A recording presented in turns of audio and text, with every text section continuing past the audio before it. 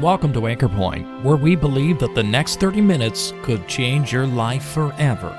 So join us to consider the greatest message ever heard, the good news of the gospel, as well as sound scriptural teaching for believers, all based on the Word of God, the anchor for our souls.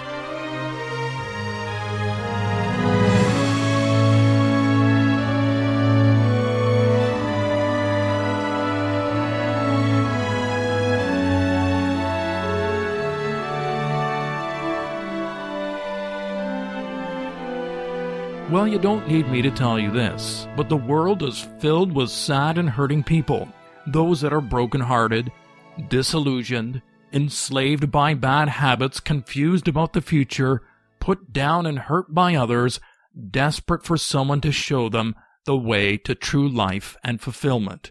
Things haven't really changed much since the time of the Lord Jesus, when he looked about to see the multitudes of people who fit this description. These are the words he spoke to them.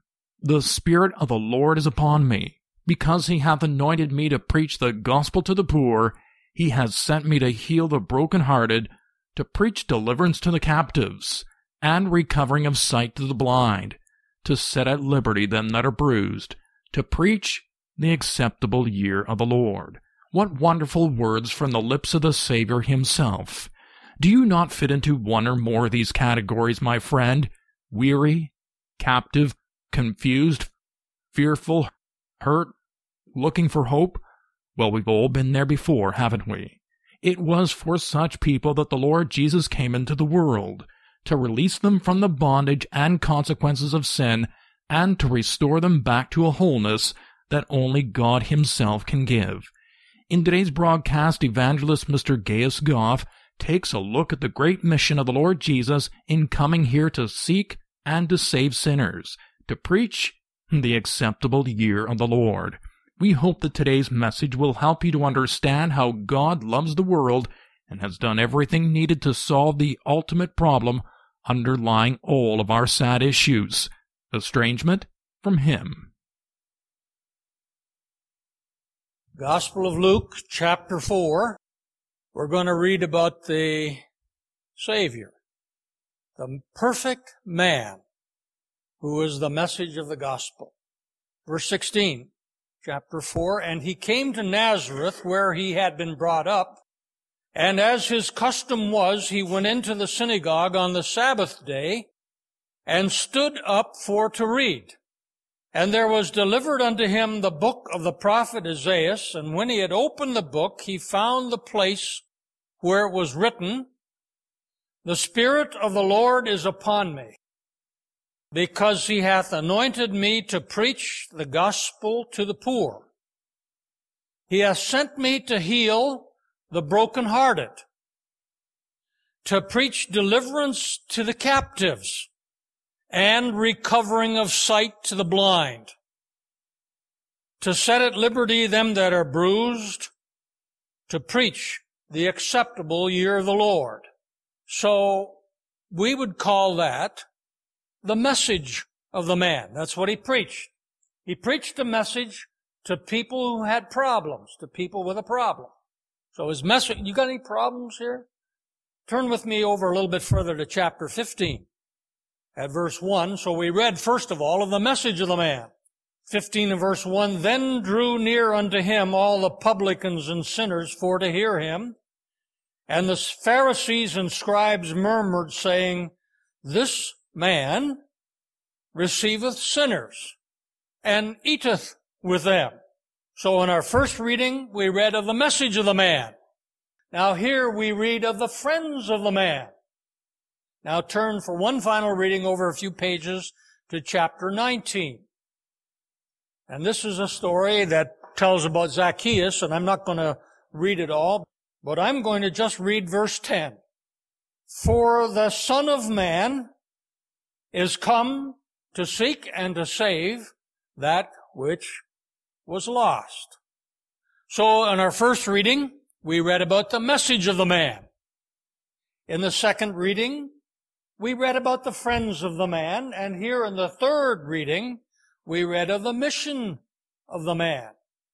He came to seek and to save the lost. This is very, very important that you understand that the Lord knows that people have problems. And He didn't just leave us to try and solve them all on our own, because some of them are way, way too big for us to handle. So, you got a problem? Well, here's the way God has arranged to deal with the problems. If you're poor, now He doesn't intend that everybody be rich and full of money and have pockets full of money. There's two kinds of poor. There's more than two, but there's money poor, where anybody here really, really hungry? Well, that's pretty tough if you haven't had anything to eat. And if you got a real serious problem after this meeting, there's some food over there. That's not a real bad problem here. That kind of poor. But there's another kind of poor. And that's when people know in their own heart that they're a sinner. That kind of poor is a serious problem. And I'm not even going to ask if there's people here tonight who say that I have never sinned, although I did one time in a place, and one lady, an old lady, said, I've never sinned. And I said, I'd like to shake your hand twice. She told me at the door, going, I've never sinned. I said, I'd like to shake your hand twice, because this is the first in my life. I've never met anybody in my life who has never sinned and has kept all the commandments. She said, really? I said, that's right. And I said, wow. I mean, can I tell other people? Well, she said, I'd like to come to your house and find out how you managed to do that. Well, she said, I keep all the 10 commandments. I said, every one? Oh, yes, my dear, she said, certainly do. I said, like even, thou shalt not bear false witness? Oh, I've never been in court in my life. And she went over a lot of, I said, I would like to come to your house. And she said, so do, come in the morning. So I went to her house the next morning, and early, just after 9 o'clock. That wasn't really early there, but it was for her. And I noticed when I came up the sidewalk, the curtain swung a little bit like that, so I said, she's been watching through the window, see if I'm coming. Sure enough, I came in and opened the door and came in and sat down. And she said, come right in. She said, I got a cup of tea sitting right here ready to pour on this table. And I noticed a great big family Bible there. And I said, my, you've been reading the Bible? Oh, yes, she said, I read the Bible every day. I said, that's good. On the wall, she had a picture of the 10 commandments. She said, there's the commandments that I go by. How you doing on all these? I started going over one after the other, one right after the other, and I said, thou shalt not bear false witness. I said, you've never done? Oh, she said, like I said, I was never in court. Well, I said, really bearing false witness isn't just going to court. It means telling a lie. Oh, she said, I don't lie. I said, that's interesting. I said, you've been reading the Bible this morning? Do you always read it like this? She said, yeah, but I said, your Bible's upside down. It's facing the wrong direction. And you couldn't get against the wall to read it, so I said, were you really reading the Bible, or did you just put that out there because you knew the preacher was coming? And you were trying to impress me that you were holy. And the color started to come up her face. I said, you really weren't reading the Bible, were you? You just wanted me to think it, and that is bearing false witness. My dear, she said, what am I going to do? I said, you'll have to do just like all the rest of us sinners. Repent of our sin, and turn from our sin, and turn to God for mercy, and call upon His name as a sinner. The Bible says, whoever calls on the name of the Lord shall be saved. And that woman faced that day something that she had never known. She didn't know she had the problem. And she found it out, and within half an hour, she had turned from sin to Christ. And I hardly had to say a word. I just turned the Bible around and I let her read. The Son of Man is come to seek and to save that which is lost. All have sinned and come short of the glory of God. The wages of sin is death, but the gift of God is eternal life through Jesus Christ our Lord. God commendeth His love toward us in that while we were yet sinners, Christ died for us. And I asked her a few questions. I said, read here in 1 Peter chapter 2 and verse 24. And she read it out loud. And now she's crying. Tears are coming over this old lady's face. And this is what it says. Who His own self bare our sins in His own body on the tree, so that we would be dead to our own sins and from now on would live for God. She looked at that. And I said, just on the other side of the page there, look. Verse 18 of chapter 3, 1 Peter. Christ also hath suffered for sins, the just for the unjust, that he might bring us to God. The woman finally came to honestly find out she was a sinner, and God saved her the same day. And he can do that for you. Now, are you a sinner?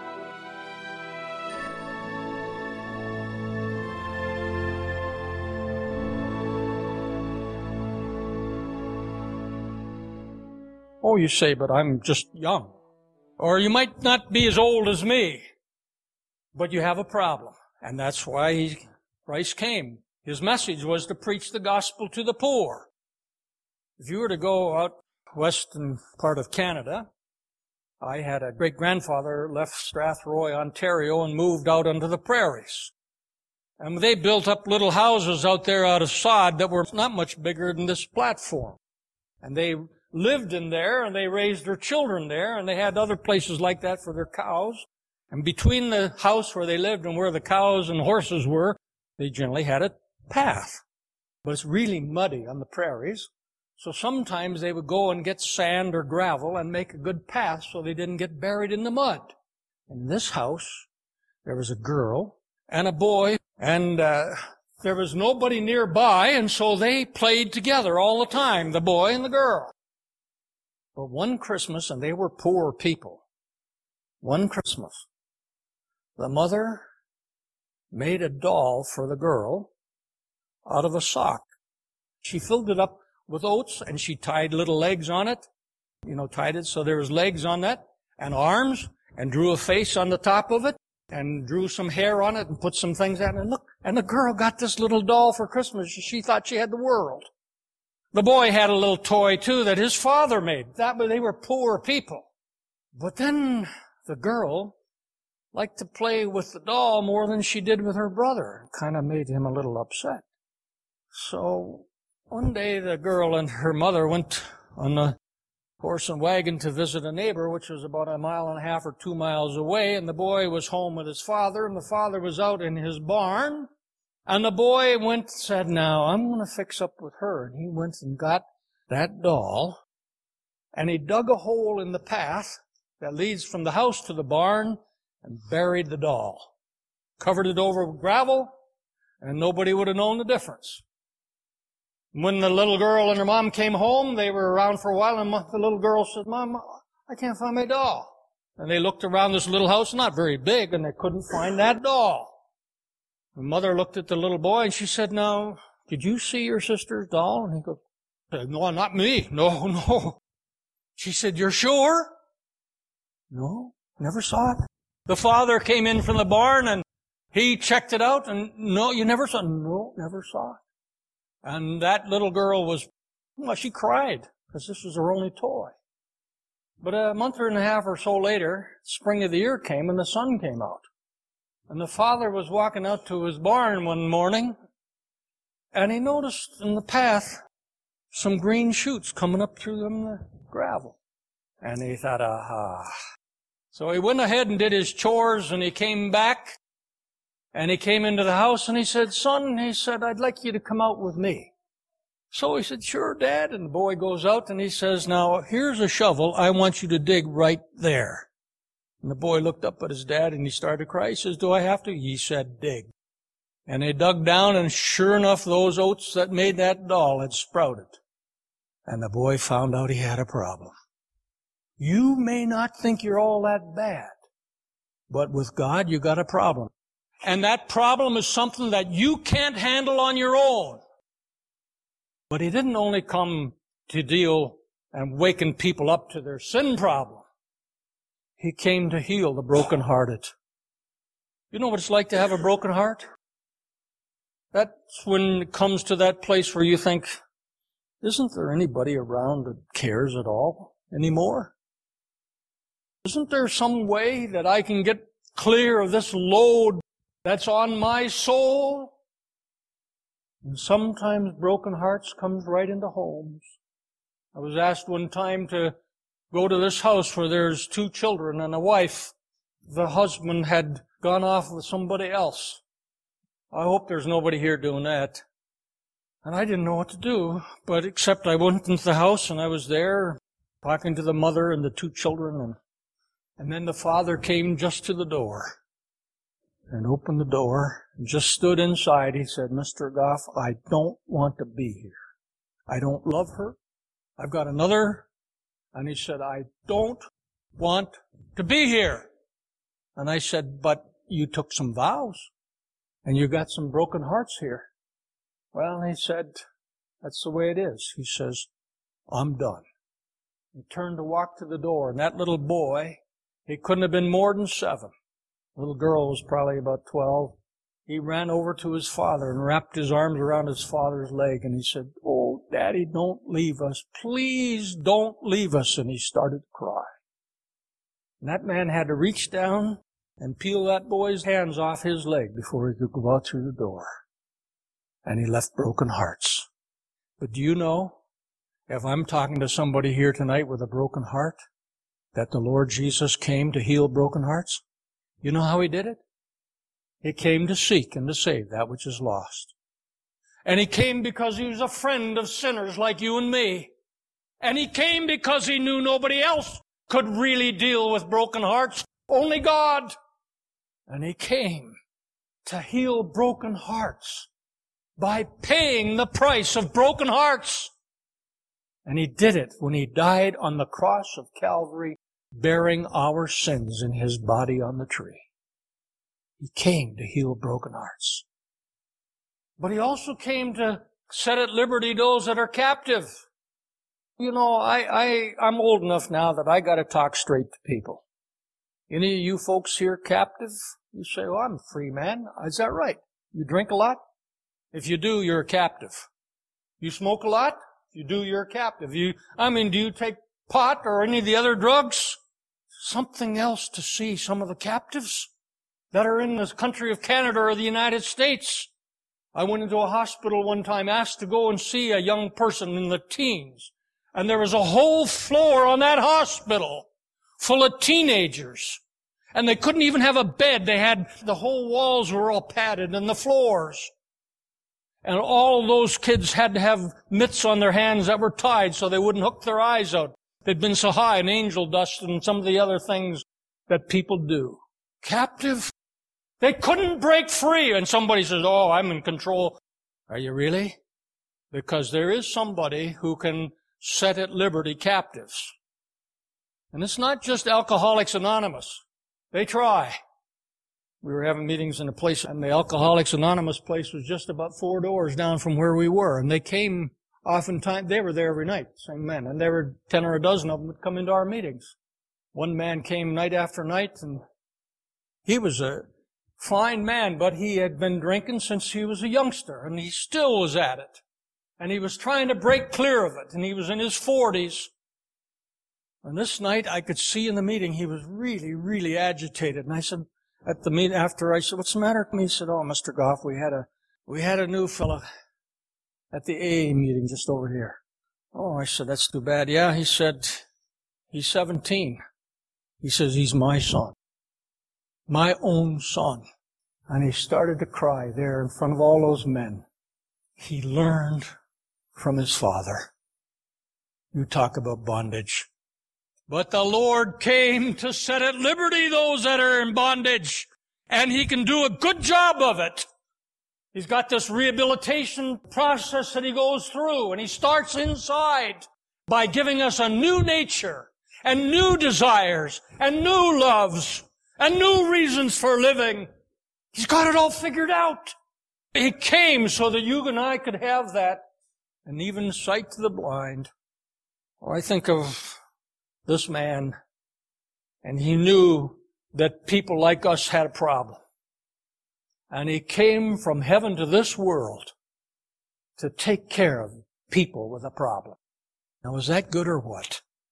I'll tell you, when I think that God, His Son not sparing, sent Him to die, I scarce can take it in.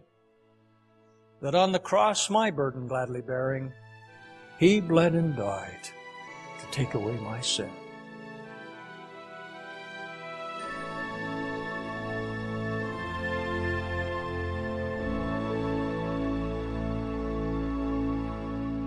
Yes, my friend, the Lord Jesus Christ came not only to solve our problems, but to put away sin, which lies at the base of all of our problems.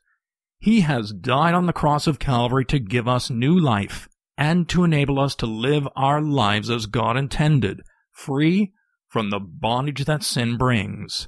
Once more, let's listen to the gracious words of the Savior. The Spirit of the Lord is upon me, because he hath anointed me to preach the gospel to the poor.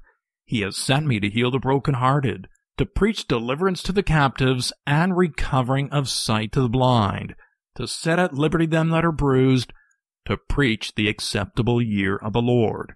Come to him today, won't you? If this or any of our Bible messages here at Anchor Point has made you aware of God's interest in you, or if you'd like some literature or a visit that would help you to understand these important truths, why don't you drop us a line at email@anchorpointradio.com. We'd love to hear from you. We're glad that you were able to join us at Anchor Point today. Anchor Point is sponsored by Christians who are meeting in various gospel halls. Each of these Christian assemblies holds gospel services every Sunday night, as well as regular prayer and Bible studies throughout the week. No collection is ever taken, and a very warm welcome awaits you. And if you've been challenged by today's message, would like to know more about the truth of the gospel, or of gathering under the name of our Lord Jesus Christ, following New Testament principles, please feel free to check out our website at anchorpointradio.com. There you will find more information, as well as the location, programs, and meeting schedules for the gospel hall nearest you. Also, feel free to take a look at other literature and audio offers at anchorpointradio.com, where you can also subscribe to our Anchor Point podcast.